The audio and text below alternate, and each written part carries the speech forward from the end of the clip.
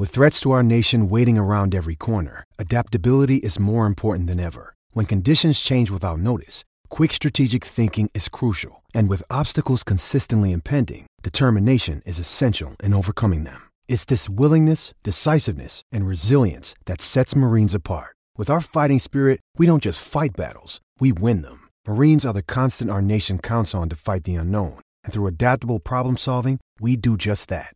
Learn more at marines.com. Hello, Hawkeye Nation. This is Joe Hugan, and we have a special guest today. It's going to be a familiar voice for you, the one and only Steve Deace. Steve? Hey, Joe. Thanks for having me on, man. Looking forward to this. Hey, I appreciate you coming and joining the Hawkeye Nation podcast again. And, we got a lot of stuff to talk about, Big Ten and Hawkeyes in general, but just kind of an overview of what the years kind of looked like in the year of COVID in 2020. What are some of your thoughts just in general, leading up to this season and kind of all the chaos that's ensued with the Big Ten and some of their decisions?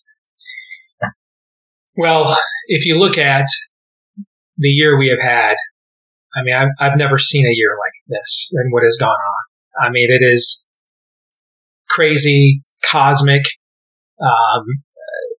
Providence, insane. I mean, it's a lot of different things that have kind of come to a head this year. And I remember in 2016, 2016, y'all, you go back and look at a bunch of people's tweets along those lines. Yep. But remember in 2016, we had one of the best sports years I can ever remember. You had the Cubs won the World Series of all things. Yep. You had LeBron lead the Cavs back from down 3-1 in the finals to win a Game 7 on the road at Golden State, for kind of the hometown team that he came back to. We had a phenomenal college football championship game that year between Clemson and Alabama, where Clemson had this drive at the end with Deshaun Watson to score with 8 seconds left to win the national championship. I think wasn't that the year of Brady and the Falcons and the comeback in the Super Bowl too, when it was 28-3. Yeah. I mean, that was one of the best sports years we've ever had. Maybe we had like a Triple Crown winner in there too. And so we had something. We had a divisive election that year too. We had a lot of other things, not quite the level of civil unrest upheaval we have seen this year, but there was a lot of divisive things happening that were kind of nuts that year. But we at least had sports to kind of fall back on and unite us. Yep. And this year, for most of it, we didn't. And I think that made it a lot worse because it was just, I'm reminded the first time I ever met Kirk Ferentz in person was at Iowa Football Media Day in the year 2000. And I was just getting started on sports radio, The Jock. And I had only been doing my own show there since the end of May, so only for 3 months. And back then, you went out to Iowa City for the day, and they served you lunch. And I got to meet Norm Parker. And, I grew up watching Norm as the defensive coordinator for Michigan State. And it just so happened that I got assigned to his table. And he wanted to get to know all the media guys there. And when he came around to get to know me, my background growing up in Michigan and all the time that he spent there. And I remember a lot of those games.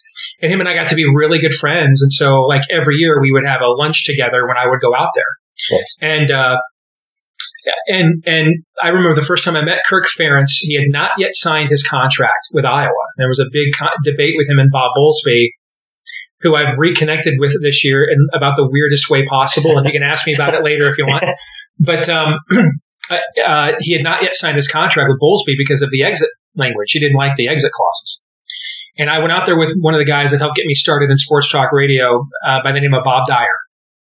And Bob had been a fixture in Des Moines sports media for many, many years.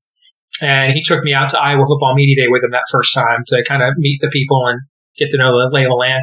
And he introduced me to Kirk, and he had known Kirk back when he was an offensive line coach at Iowa years ago and said, "So what's going on with your contract?" And Kirk did this motion with two fists together. And he said, "It's right now, Bob won't budge. It's bone on bone," is what he said. "There's no cartilage in the knee. We're at loggerheads," is what Kirk said. And I bring that up because I think that's a lot of what this year has been like for a lot of people, regardless of where you're at, on the issues that face us on in a broader setting culturally. I think a lot of people feel that without movies to go to, amusement parks to visit, sporting events to watch, that it's really just been us left to the things that divide us rather than the things that unite us and make it worthwhile being a spoiled, rotten American.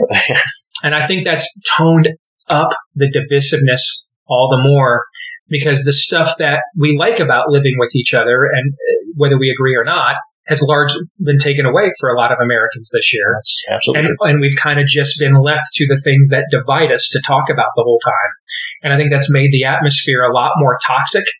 And that's one of the reasons why in my day job, and with the gig I have now running the Sports Illustrated site, Michigan site, I used every connection and everything I could think of to fight as hard as I could to help bring things like college football back, because, I work full time in politics, as a lot of your listeners are going to know. Yeah. And I know a lot of the people that you guys kvetch about.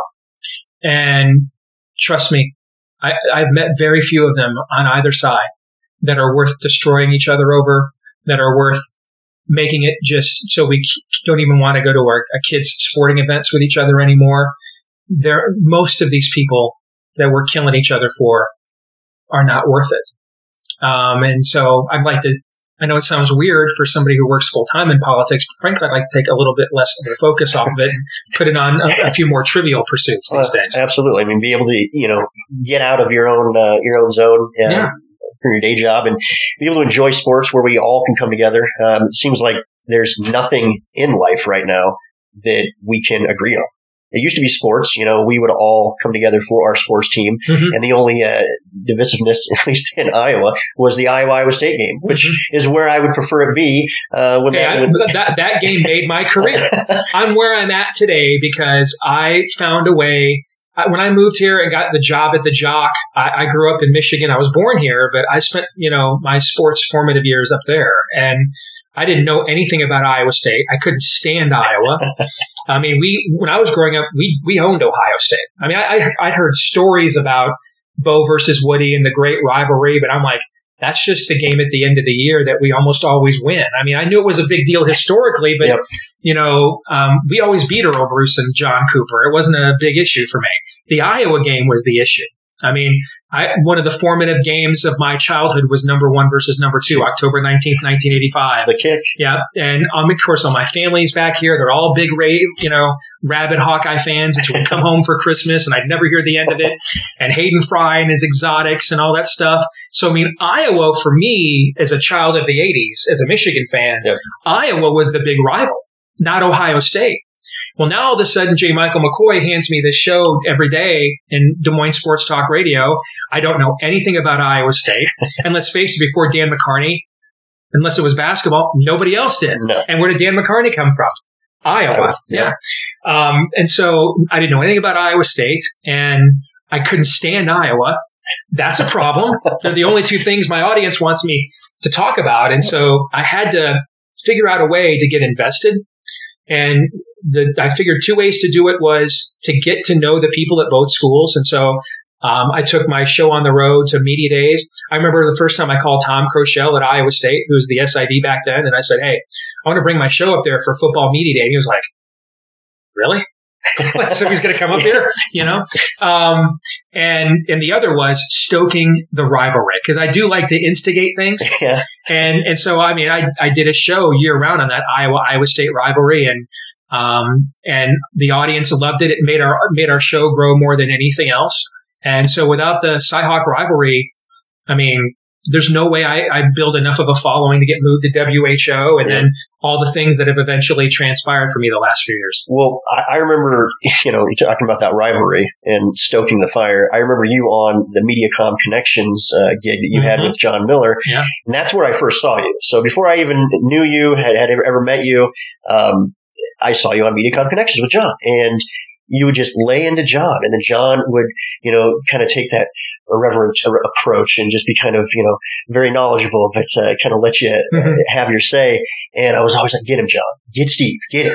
And it was always like that for me. But that was my introduction to you. And, I agree. The stoking that fire and that passion, in sports is a healthy thing for, the country. That's what we love to do. It's an outlet. That's the key word, brother, is outlet. If we don't channel all that angst and negative energy, listen, would I rather go to war with my neighbor over a football game that I'm going to be really pissed when it's over, but then when it's over, it's over. Yep. And yeah, I know a few times over the next 365 days, he's going to bring it up. Okay. Yep. But, maybe next time my team wins. You know what I'm saying? Yep. Would I rather do it over that or some of the conflicts that we're having today as a culture, we have to have. Yeah. All right. That's, we can't be children. We have to be adults. Yep. But a lot of the stuff that we are killing each other over is frankly stuff that in the end won't make that much of a difference, but has a huge cost from a collateral damage standpoint. A lot of it isn't about issues. It's about personalities and tribalisms and things of that nature. And I'll tell you, in my career over the years, I've gotten to do some really cool things. Yep. But still, one of the most fun moments I've ever had was and nerve-wracking, because my stomach went nuts that day and it was 100 degrees outside. But when John and I hosted the MediaCom version of Game Day out in front of Jack Trice before the 2005 Iowa State game, on-site, live, on-set, massive crowd around us that whole day, like a college game day setting. And Iowa came in number 8. It was like the first time since Titanic sunk, I think, that Iowa State beat a top 10 team. I still have the DVD of that episode. That's still an all-time favorite moment for me in my career, was hosting that event. That was really cool. That's awesome. I do remember that. And the crowd was large. They should definitely do that again someday. That would be a fun event and really gets people pumped up. To go to a little bit more of kind of the unfolding story of kind of where this year's gone with Iowa, I suppose we have to talk about it. We had some allegations of mistreatment of players and whatnot. Certainly that was a concern, but what were your broad feelings on kind of the transpiring of that, and how you feel about the program then when it came out, and now that it's kind of getting in towards a Big Ten season? A lot about that story, Joe, dismayed and disappointed me, and confused me. And, in the arena I work in full time, I mean, racial politics, racial division, things that create racial hostility are unavoidable. Okay. And the reality is that if you, on multiple occasions, cross a certain line in this arena, particularly from the right where I'm coming from, you're gone and never return. Yeah. And so I've survived pretty long in this business, which means I know what those lines are. I wouldn't think of crossing them. And I'm pretty well versed in debating these kinds of issues. When I first started on WHO, God rest his soul, Jonathan Narcisse, one of my all-time best friends, him and I, the first campaign that I ever took on to try to use my show to impact the outcome of an election was putting him on the school board. And I believe to this day, he's the first Black school board member that Des Moines has ever had on the school board. I spent a lot of time in Black churches helping to organize those events. Some of the relationships that Jonathan and I forged, getting racial unity in the church, still exist to this day. Joshua Christian Academy in downtown Des Moines. Sure, yeah. That was founded because Jonathan and I put the two people in each of our camps together who could make that happen. I did not know that. So I understand that there's a certain stereotype about quote unquote conservative media. I have worked there for a long time. There are quite a few, and this is true in America, period. I mean, I would imagine a few Iowa State fans, but probably most of your friends and family are Hawkeye fans. Yep. Most of them look like you or think somewhat similar to you. Yep. Birds of a feather flock together, right? Okay. So it is true that in conservative media, because that does tend to be an area where there's less racial diversity amongst the customers or the readers or the viewers, that maybe we can be a little bit more insulated on some of these issues.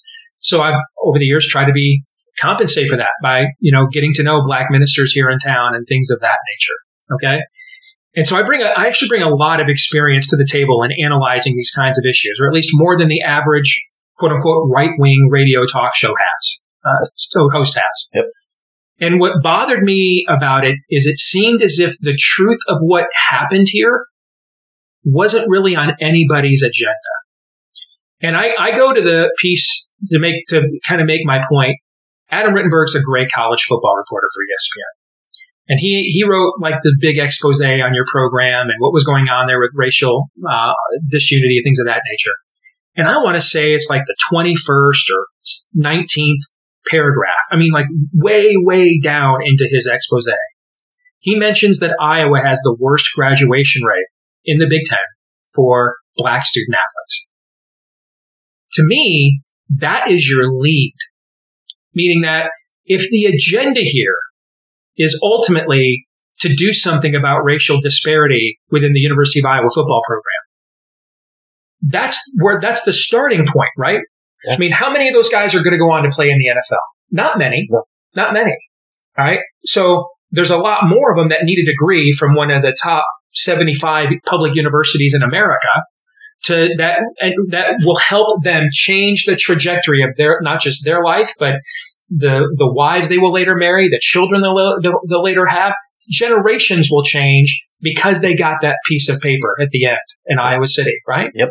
So I would start there. That next to getting drafted in the NFL, that's the ultimate goal, is getting that piece of paper that changes my life. And the fact that was so far down Adam's article, when I read the University of Iowa's report that they released to the public, and I read every word of it, when I read that report, it wasn't mentioned until, again, like 20 pages or something into the report or whatever it was.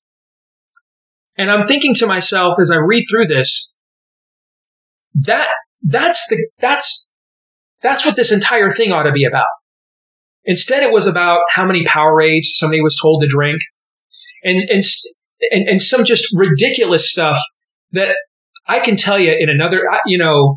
Although he was a punter, one of my first best friends that was an Iowa Hawkeye was Reggie Roby. I knew the late Reggie Roby very, very well, and spent a lot of time with him. On the ballot for the Hall of Fame. Yes, maybe the great, Thunderfoot, if I remember right? Absolutely. I'm going to tell you right now, if he were here today and had read that report and said, listen, y'all may have some racial problems at the University of Iowa, but we're really writing a damn report because the guy was told to drink too many Powerades, get the bleep out of here with that bleep. That's what and that's what every player, white or black, in every other generation would have said about several of the things that were mentioned in that report, which is, you guys, frankly, are coming across as kind of soft here. That doesn't mean there aren't issues. But to me, the main issue was, how does a school, let's face it, Chicago's not right down the road. Detroit's not right down the road. The Mall of America is not right down the road. I mean, the reason why you have so many Paula issues at the University of Iowa every year is because the only damn thing there is to do over there in the 319 area is drink when you're not at school, right? Yep. I mean, how can a school in a kind of a remote outpost of Iowa, okay, how with that's as academically respected as the University of Iowa is, how can it have such a low graduation rate with its black student athletes? That should have been the issue. And everything, in my view, should have started from, let's get the answer to that question and move down from there. Instead, it seemed like hey, you pile your grievance on. Add your grievance. Yeah, you know what? Somebody made you sad once. Throw that in. And I read a lot of things, and when I finished that report, I thought, all of this was for this? I mean, Iowa dragged its program and some of its own players, too many members of its own media, and I want to talk about that in a moment, okay? Dragged their own program through the mud and piled dirt on it for that report. There's got to be more than this, okay? And if there's not, that's where there's a lack of clarity to me. Yeah. Okay. Now, I also recognize that there were several players who have earned respect of Hawkeye Nation that have spoken up and issued concerns. I would not presume, as a 47-year-old man who wears an XXL shirt and a size 36 jean, to tell that guy he doesn't know what the hell he's talking about. I agree. We should listen to those folks. But it's funny. Listening seems to go one way. Happens a lot. Yeah. You listen to me while I air my grievance. And then while I kneel for the anthem, I don't have a problem if you want to kneel for the anthem. Yeah. It's a free country. But the idea that then you get to do it, but then I can't be critical of you doing it. That's not no. That's not how this works. And the idea that there's only one side of these arguments, the book of Proverbs says, one man's story seems true until you hear the other side, or the first man's story seems true. And what really disappointed me is wasn't a lot of interest in a real back and forth, give and take. What's the real truth here? I didn't really know Chris Doyle that well. I spent a lot of time around the Iowa program in my radio career, but I met him like in passing once. Yep. I did know Kirk very well. But first of all, the idea that, Kirk's chief lieutenant, Chris Doyle, and if you know anything about how a college football program runs, next to the head coach, the strength and conditioning head coach, the most important person in the program. He spends more time with the players than anybody else does. So the idea that all these things went on for 20 years and Kirk had no idea, it's just beyond ridiculous. Okay?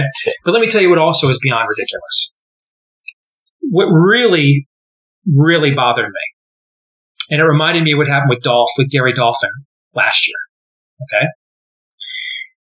Whatever context you think Gary Dolphin was addressing, and should he have used those terms, and should he have stopped himself and known better, fine. Okay? We can all have a different conversation about that. For 20 years, this guy was the voice of the Hawkeyes, easily accessible. How many Hawkeye fans have golfed with him? How many have met him at a Carlos O'Kelly's when those restaurants were still around, or at an iClub event? All right, how many times you heard him on a radio show? It's not like Gary Dolphin's not available to people. Yep. Okay, and because of one foot and mouth or dumb reference or stupid, or maybe you even think it's offensive, fine. We're now suddenly going to scarlet letter him as a racist. So you didn't know Gary Dolphin for 20 years. So for 20 damn years, you didn't know who he was. All those years, you broke bread with him. You shook hands with him. You had your kids take a picture in Hawkeye gear with the voice of the Hawkeyes. All those years, right? All those years you knew him and you tuned in. One time he does one dumbass slip of the tongue or even offensive reference, and now suddenly he's a racist? So like all the 20 years of Gary Dolphin backdrop that you had before suddenly is just erased for one moment. We can't hold ourselves together as a community if we do that to each other. And that's what I saw several people in Hawkeye media. Some of them I like, some of them I worked with when I covered the team. I was just really disgusted to see them do that to Kirk Ferentz. Well, the idea, first of all, Kirk Ferentz in any given recruiting class, Joe, spends more time in the homes of Black America than any of these white members of the Iowa football media will spend in their freaking lifetimes, combined times 100, number one. Chris Doyle has done more to take young men, including young Black men, and turn them into men that became college graduates, multimillionaires, successful fathers and husbands than any of these. Let me get my social justice warrior cheap ratio points so I can get jerked off on Twitter by people I'll never meet and tell me how virtuous and nice and kind and racially tolerant and enlightened I am.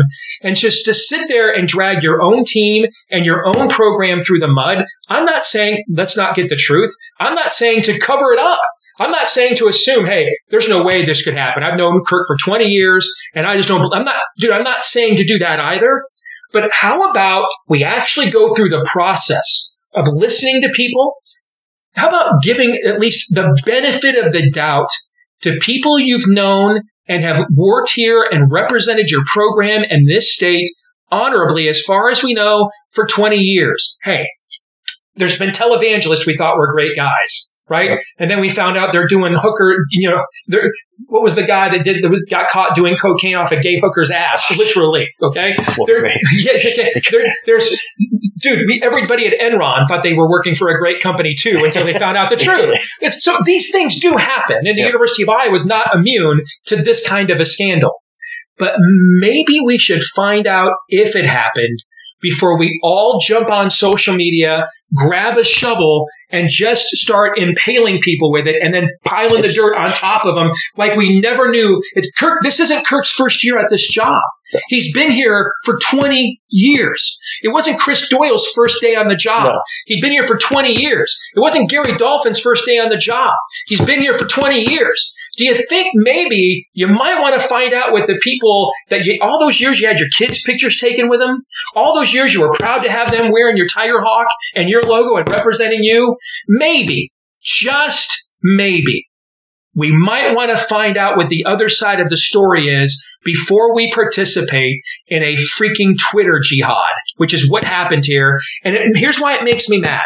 Because if we're going to do this within a fan base as tight and knit and loyal as the bumblebees at the University of Iowa are, if you're going to turn on a coach like Kirk, if Kirk Ferentz can't get the benefit of the doubt from the media and the fans at a place like Iowa, then with everything he's done and everything he's been a part of with this program all these years, he built that renovated football stadium. His success is how Bob Bowlesby raised that money. He made that happen. If Kirk doesn't get the benefit of the doubt with all those years of contributions, what does that mean for people like us? If we do something dumb or we get accused of something that maybe we did do or didn't do, or maybe we didn't, but it wasn't as bad as it's being portrayed. If Kirk Ferentz doesn't earn the benefit of the doubt from the Hawkeye writer that he's made sure he's had all the recruiting information for all these years and he knew who the team was recruiting and who to call, right? That guy, because that's how it works. Let's not lie to each other. That's how it works. I know I was that guy for Iowa State. Okay. If Kirk Ferentz can't get the benefit of the doubt from that guy, then what hope does most of us have to get the benefit of the doubt then? I guess then that's just the minute we're accused of anything, then we're just automatically guilty.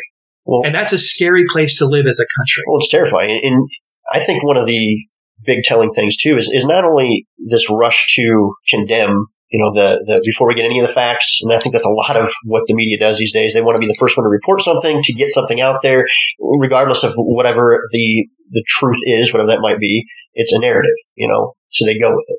But to me, what was big as well with not only the Gary Dolphin, but the issue with Kirk Ferentz's program was the people who were silent as well. It wasn't just the people who were being, boisterous. Oh, yeah. I mean, they're, won't name names, but I mean, Gary Dolphin had a lot of colleagues that he worked with on and off the radio who didn't say anything. No, I haven't talked to Gary in 10 years probably.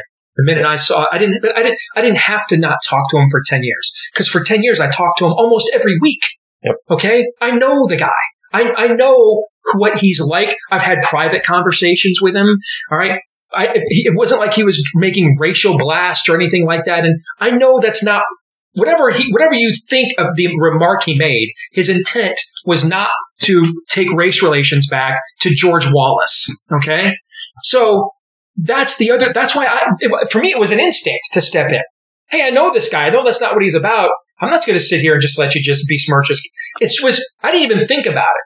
And Gary Dolphin maybe didn't want my help. Might have made it worse. I don't know. Okay. But it was just instinctive for me to say, dude, I'm calling BS on that. I mean, it's just not, maybe, hey, you want to I'm a broadcaster. I know I can say something dumb on social media or regular media and it could cost me a day of the job or maybe the gig. Fine.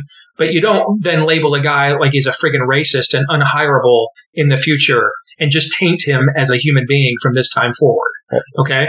And I thought that's what went on because it's pretty obvious. No one learned any lessons about what happened with Gary Dolphin over there in the Iowa media or in the administration. And so it just seems like when this came up with the football program, they made all the same mistakes all over again, just on steroids. It really was. For 20 years, and a lot of the stuff you said about the feelings, and that's what it did feel like. Some of them might have been bordering that line, and those should be addressed. But none of this stuff was addressed throughout the 20 years. And I guess that's what I kind of had a problem with. The year before, at the end of 2019, Chris Doyle, it says it right in the report, was given an outstanding, did not have like any complaints lobbied against him from whatsoever. Now, you could argue, well, the players felt like that maybe they had to keep quiet for retribution. And I could certainly see that. Yeah. Okay. But you can't, and this is the other part about it that bothered me a little bit too, is that it seemed like there was a massive effort here to throw Chris Doyle under the bus. Like he was just running some kind of renegade outpost that nobody over in the football office knew what was going on. Yeah. And that's not how it works at a successful program. The head coach knows everything. Yep. And him and his strength and conditioning coach are pretty much symbiotic in relationship because one is the extension of the other. Yep. Okay. But I just thought the way the whole thing was handled was shoddy. I thought they essentially paid Chris Doyle $1 million to go away. And I don't think he was going to get that until he sent out the note. Was it a release? I think it was a release. He was advised not to send. But I think that he said, "Hey man, he went all Ice Cube. I ain't the one. I'm not going out like that. I am not here to be your Huckleberry here. I'm not. Yep. I'm not going to be the one. I'm not going to build your." Chris Doyle has as much to do with the Iowa football success as Kirk Ferentz does, frankly. He does. And Chris Doyle said, "Hey, I helped build this. The idea that at the end of my career, I'm going out and getting labeled a racist and getting nothing for it. No, you're going to pay me." And they paid him $1 million to basically go away, is my view, and try to make this whole thing go away. And there's worse ways to handle it than that. But then to come out with the report that they did that just kind of opened it all right back up again, but then didn't answer anything for anybody and put a couple of things in there that were absolutely ridiculous. I just thought the whole thing was terribly mismanaged.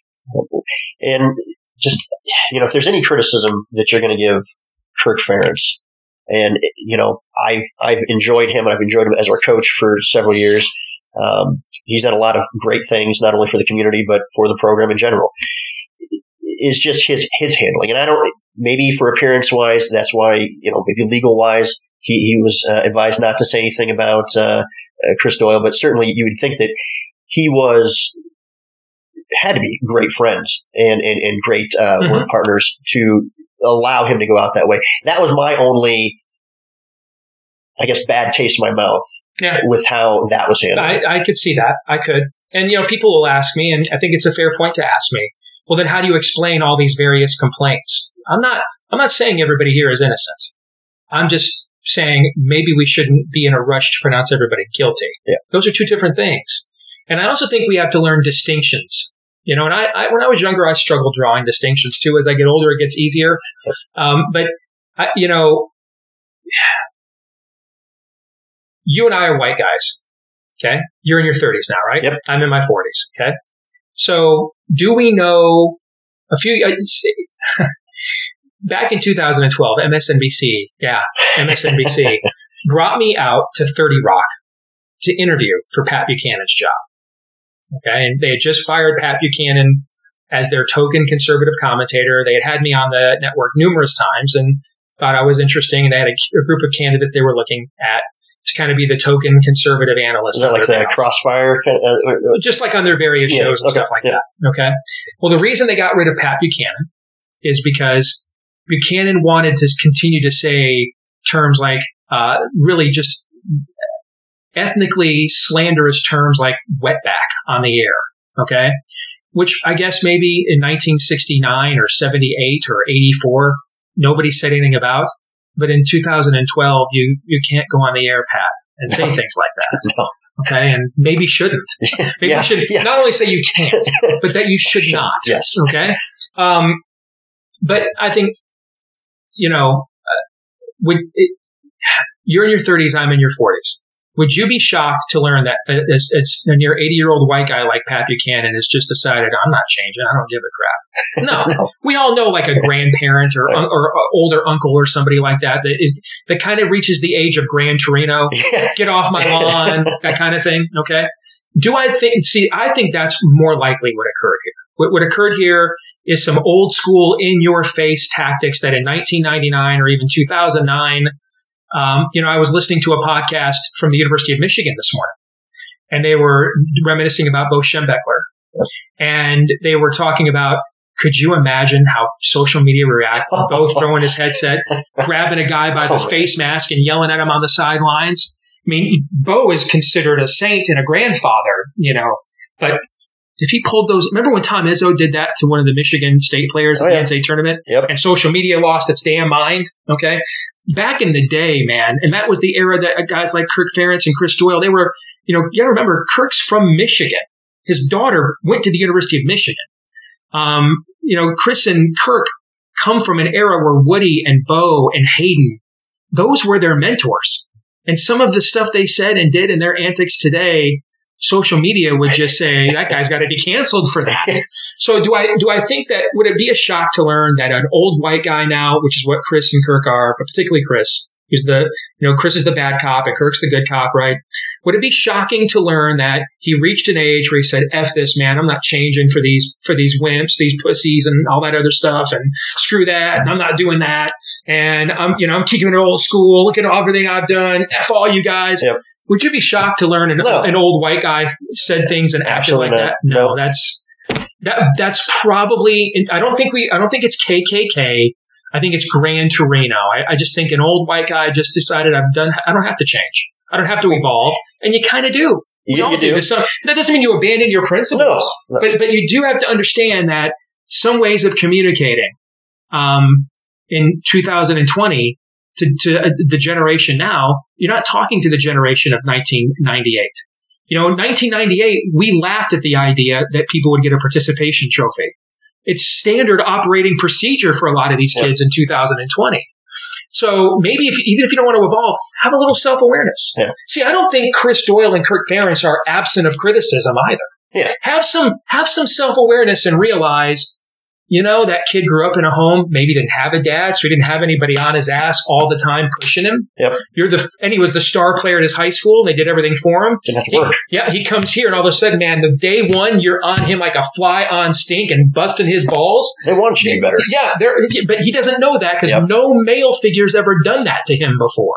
Okay, and so I think that maybe a lack of self-awareness, which happens when you reach the Gran Torino stage of being an old white guy, at times, I think that's probably the culprit here more than anything else. It felt like they ran like a military style program. Other people have said as well. I think it was. It was like, like Platoon. Okay. I mean, you look at Arlie Ermy. All right. His style of, you have the lowest form of life on earth. His style of drill sergeant. I interviewed that guy once, by the way. He was a sweetheart. He's passed away now. I've heard that. But yeah, his style of being a drill sergeant doesn't happen today. Mm-hmm. And maybe that's kind of what happened with their program. I mean, they ran, from all I can see, a military style kind of program. You stayed within the line, your uniform, the swarm, everything to me, and probably from Hayden's generation, mm-hmm. Propelled this into today's standards. And that's why, Kirk wanting to protect the players, not allowing the social media, not making sure that you're not going to make a fool of yourself and or the university. And I think that was his primary concern.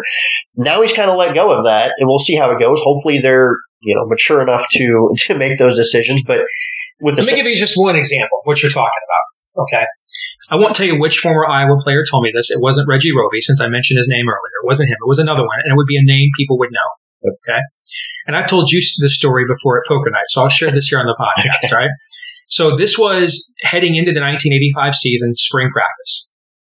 And Hayden has a bunch of Iowa high school kids that they're looking at recruiting for the next year's class. So they had just had February signing day a month ago. They're into spring ball for the 1985 season. And so, that's a star-studded team, obviously, right? And so all these high school kids that are going to be class of 85, going to graduate, or class of 86, they're going to graduate the next year. Okay, so they're at the end of their junior seasons, going into their senior years. And he's getting them up on campus early, recruiting them on an official visit junior weekend. And it's after a spring practice. And, we didn't have protein supplements in the 80s and 90s. I remember when creatine showed up, people thought it was like from Mars. Okay. So these kids are, a lot of them, even the linemen, angular, skinny kids. They're not ready to play college football. No. They don't look like the kids often do today. Yep. Right. Okay. So these kids walk in, bunch of Iowa, kids and, rural, largely white from another, universe than Iowa football. And they walk in and the team is done practicing and they're showering up. And Ronnie Harmon walks out of the shower. Okay. And he just looks like a freaking cover picture of Men's Health magazine brought to life. Okay. He's just chiseled. There's just like, I didn't come off the same assembly line Ronnie Harmon did, right? Yep. And these players, and Hayden can see that these young Iowa high school kids, their jaws are like dropped. Okay. And just how put together this guy is, walking naked out of the shower. And without skipping a beat, Hayden looks at him and says, "And men, you come to Iowa.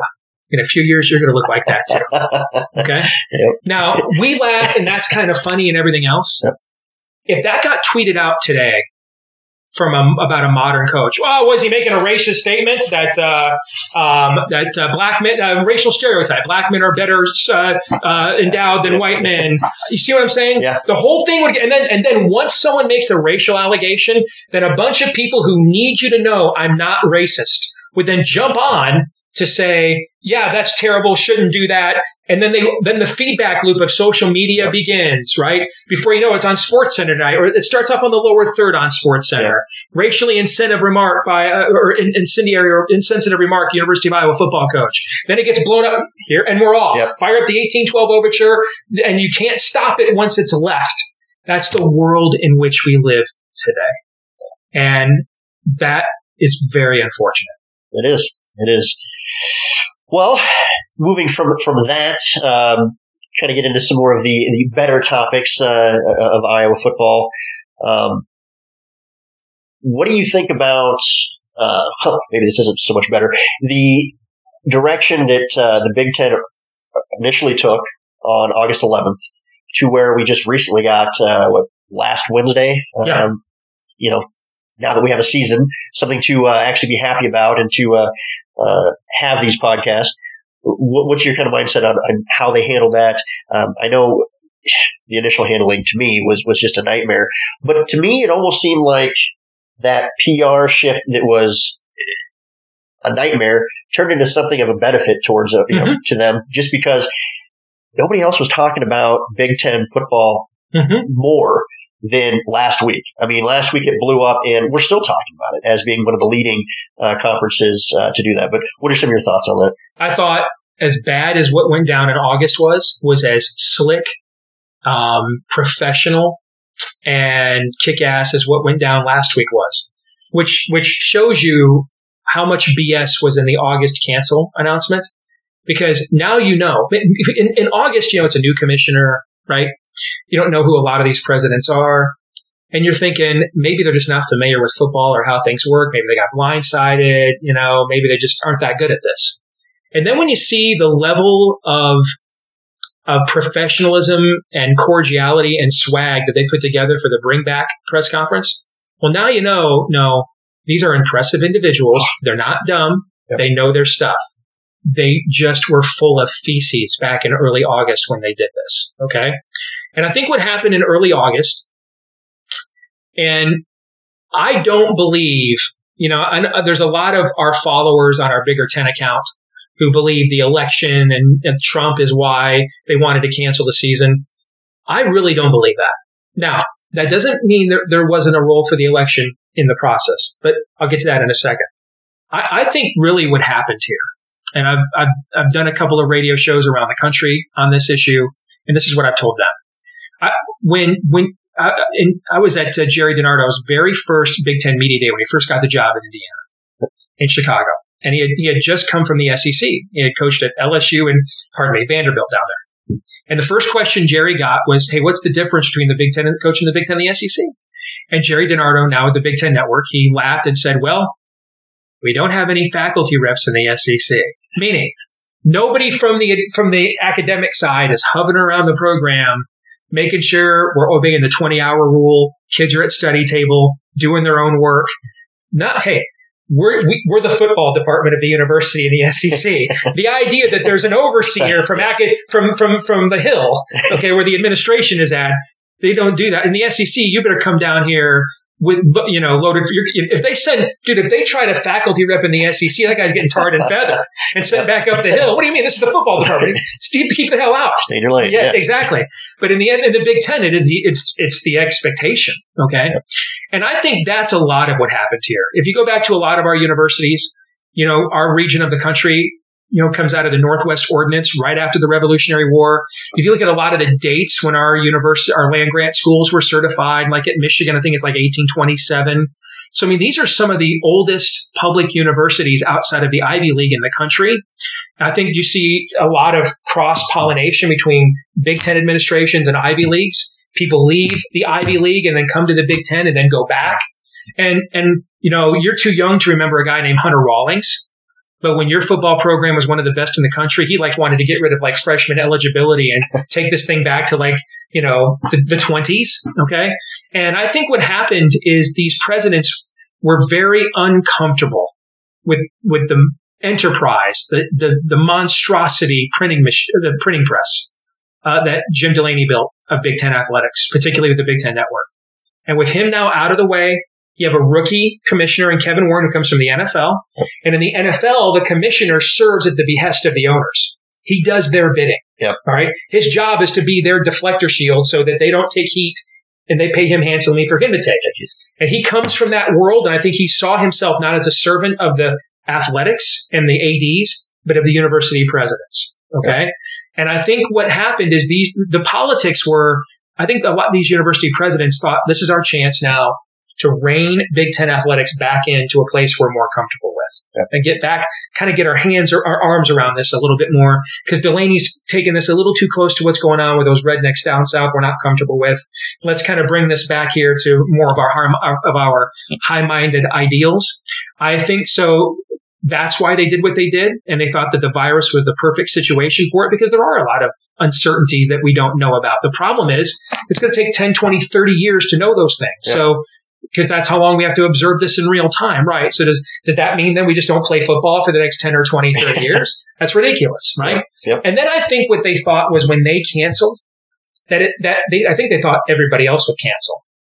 Or at the very least, what would happen is the ACC, where you have, like the Big Ten, some of the top public universities and medical schools. North Carolina is number 1 in the country right now.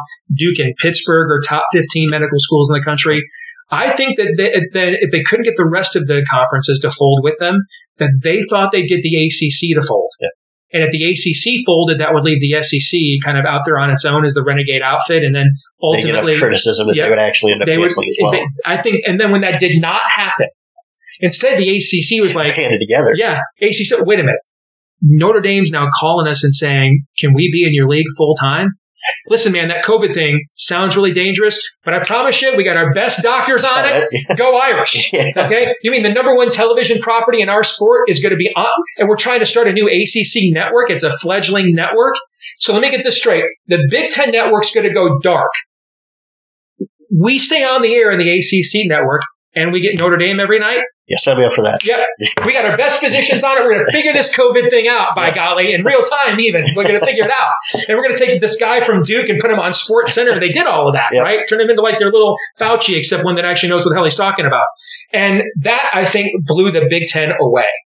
That they're like, oh, maybe we're not the trendsetter alpha here that we thought. And then the revolt of the other programs and the coaches, primarily Nebraska and Ohio State. And then I think the final straw was the lawsuit in Nebraska and the discovery process there.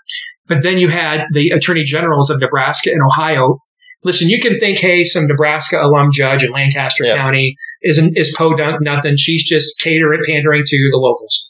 Well, now, though, when you have 2 state attorney generals coming at you and saying, we'll take your ass maybe right into federal court then. Yeah. Now that's a little bit different. Yeah. And I think they were maybe a little afraid of liability from the virus. And then I think they were very afraid of liability from facing state attorney generals and U.S. district courts with their subpoena power and their discovery process. And then the testing improved, although that had been improving since shortly after the Big Ten announced they were going to shut down. But that gave them the excuse to save face and come back. That's fine.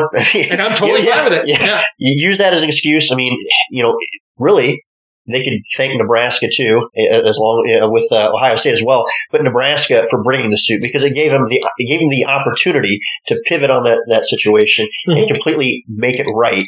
I think they still took a little too long to make that deliberation. But with kind of what you said, that press conference was better than anything I've ever seen the Big Ten produce. Yep.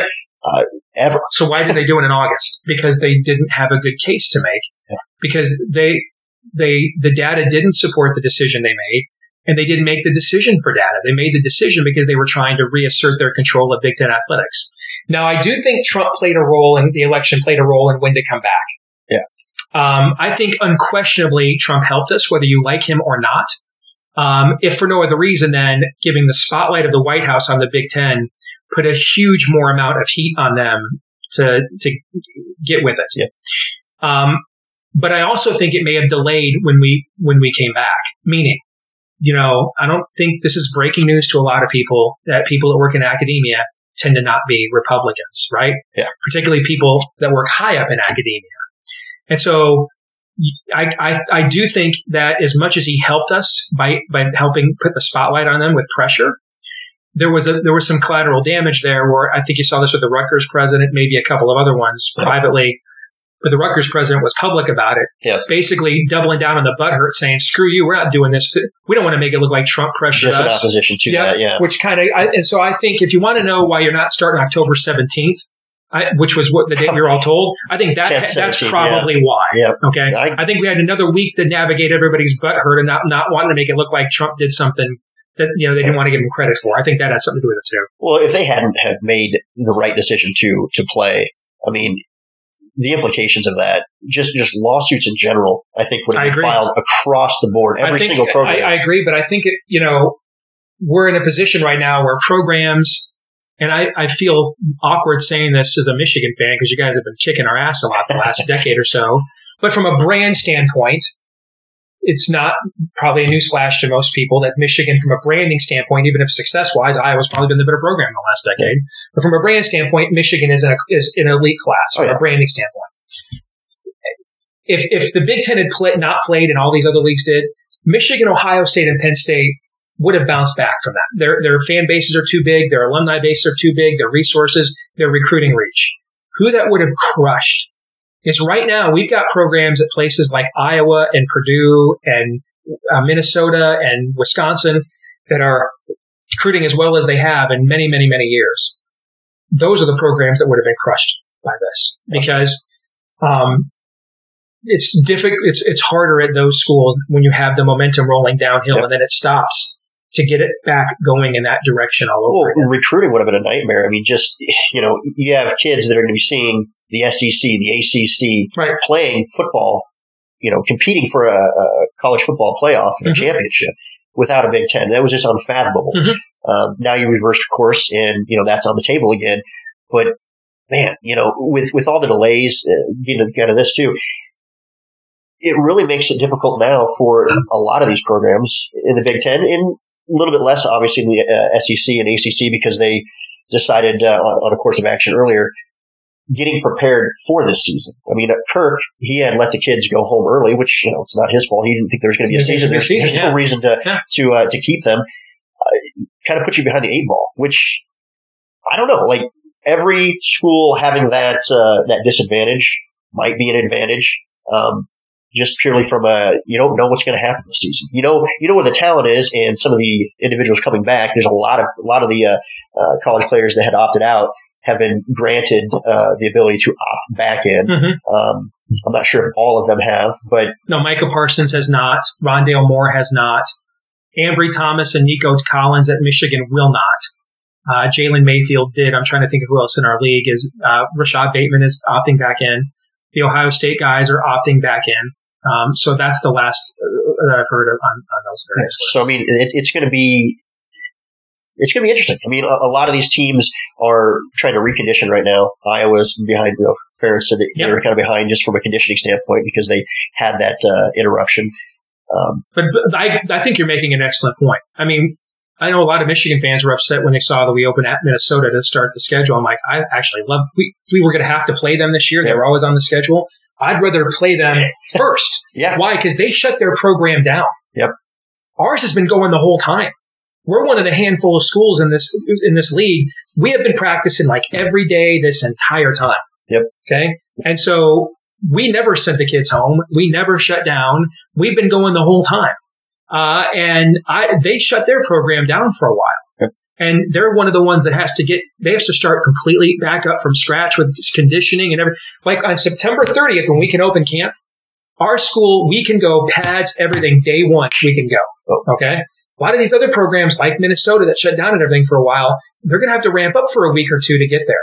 Well, then what happens if they have a handful of positive tests and have to shut down for a week? And we should probably talk about some of the testing things. Yep. I think this year, when you're looking at handicapping races, if it weren't for the racial thing at Iowa, I would say that this is actually a perfect season for a program like yours. That's what I was Or a program like Wisconsin's. Or Ohio State's, and I hate saying this, okay? But gosh, it would be so much easier if they just kicked our ass because they have all those NFL guys all the time. We have all these NFL guys too. What Urban Meyer really did, though, and Jim Tressel really started it too, is they built the right culture there. You know what I'm saying? Yep. Like John Cooper had tremendous talent too, but it really didn't feel like an Ohio State culture. Yeah. And now they have an Ohio State culture there. So if you're now going to have the culture with the talent they have, that's a tough team to beat, right? And so those programs that have that longevity in their coaching staffs and excellent med schools, okay? Yeah. Iowa has an excellent med school. Michigan is one of the best university med schools in the country. Ohio State's med school has dramatically improved its academic ranking. So you have that internal mechanisms within your program and longevity and infrastructure where your identity's already established. We know who we are, right? Yep. We know what the process is, okay? That this would be the perfect year for your Kirk Ferentz season where y'all seem to always do really well with the first-year starting quarterback. No one knows. Yep. Okay. And then like his senior year when he's supposed to be really good is when y'all disappoint everybody typically. Okay. Yep. But this would be if it weren't for, and it may be that the racial stuff is just totally, the kids were moved out. I don't think we're going to know until we see them play. Yeah. Okay. But if it weren't for that, then I would be all over Iowa as a team. This is a culture year this year. Yep. Can I get guys to go to practice and then just go home and not go out and to stick with the program and to mind their P's and Q's and stay away and only be with each other and build a de facto bubble? Hell, Iowa was the first team in our league that had a practice bubble. Okay. Bubbles is what Iowa does. All right. So if it weren't for the racial upheaval that went on this offseason, which who knows how they'll react, and They may be done with it. They may not care. We won't know until we see them play. But if it weren't for that, this would be the perfect season for a team with a deeply embedded culture like Iowa to take advantage of it. That concludes part one of our talk with Steve Deace. Always fun to talk with Steve. That's why you'll be getting a second part next week. So be on the lookout for that. We're going to kind of dive into more of the scheduling and why you may not want to put L's and W's into any columns. So be sure to stay tuned. Until then, I'm Joe Hugan, and this is Hawkeye Nation. Go Hawks.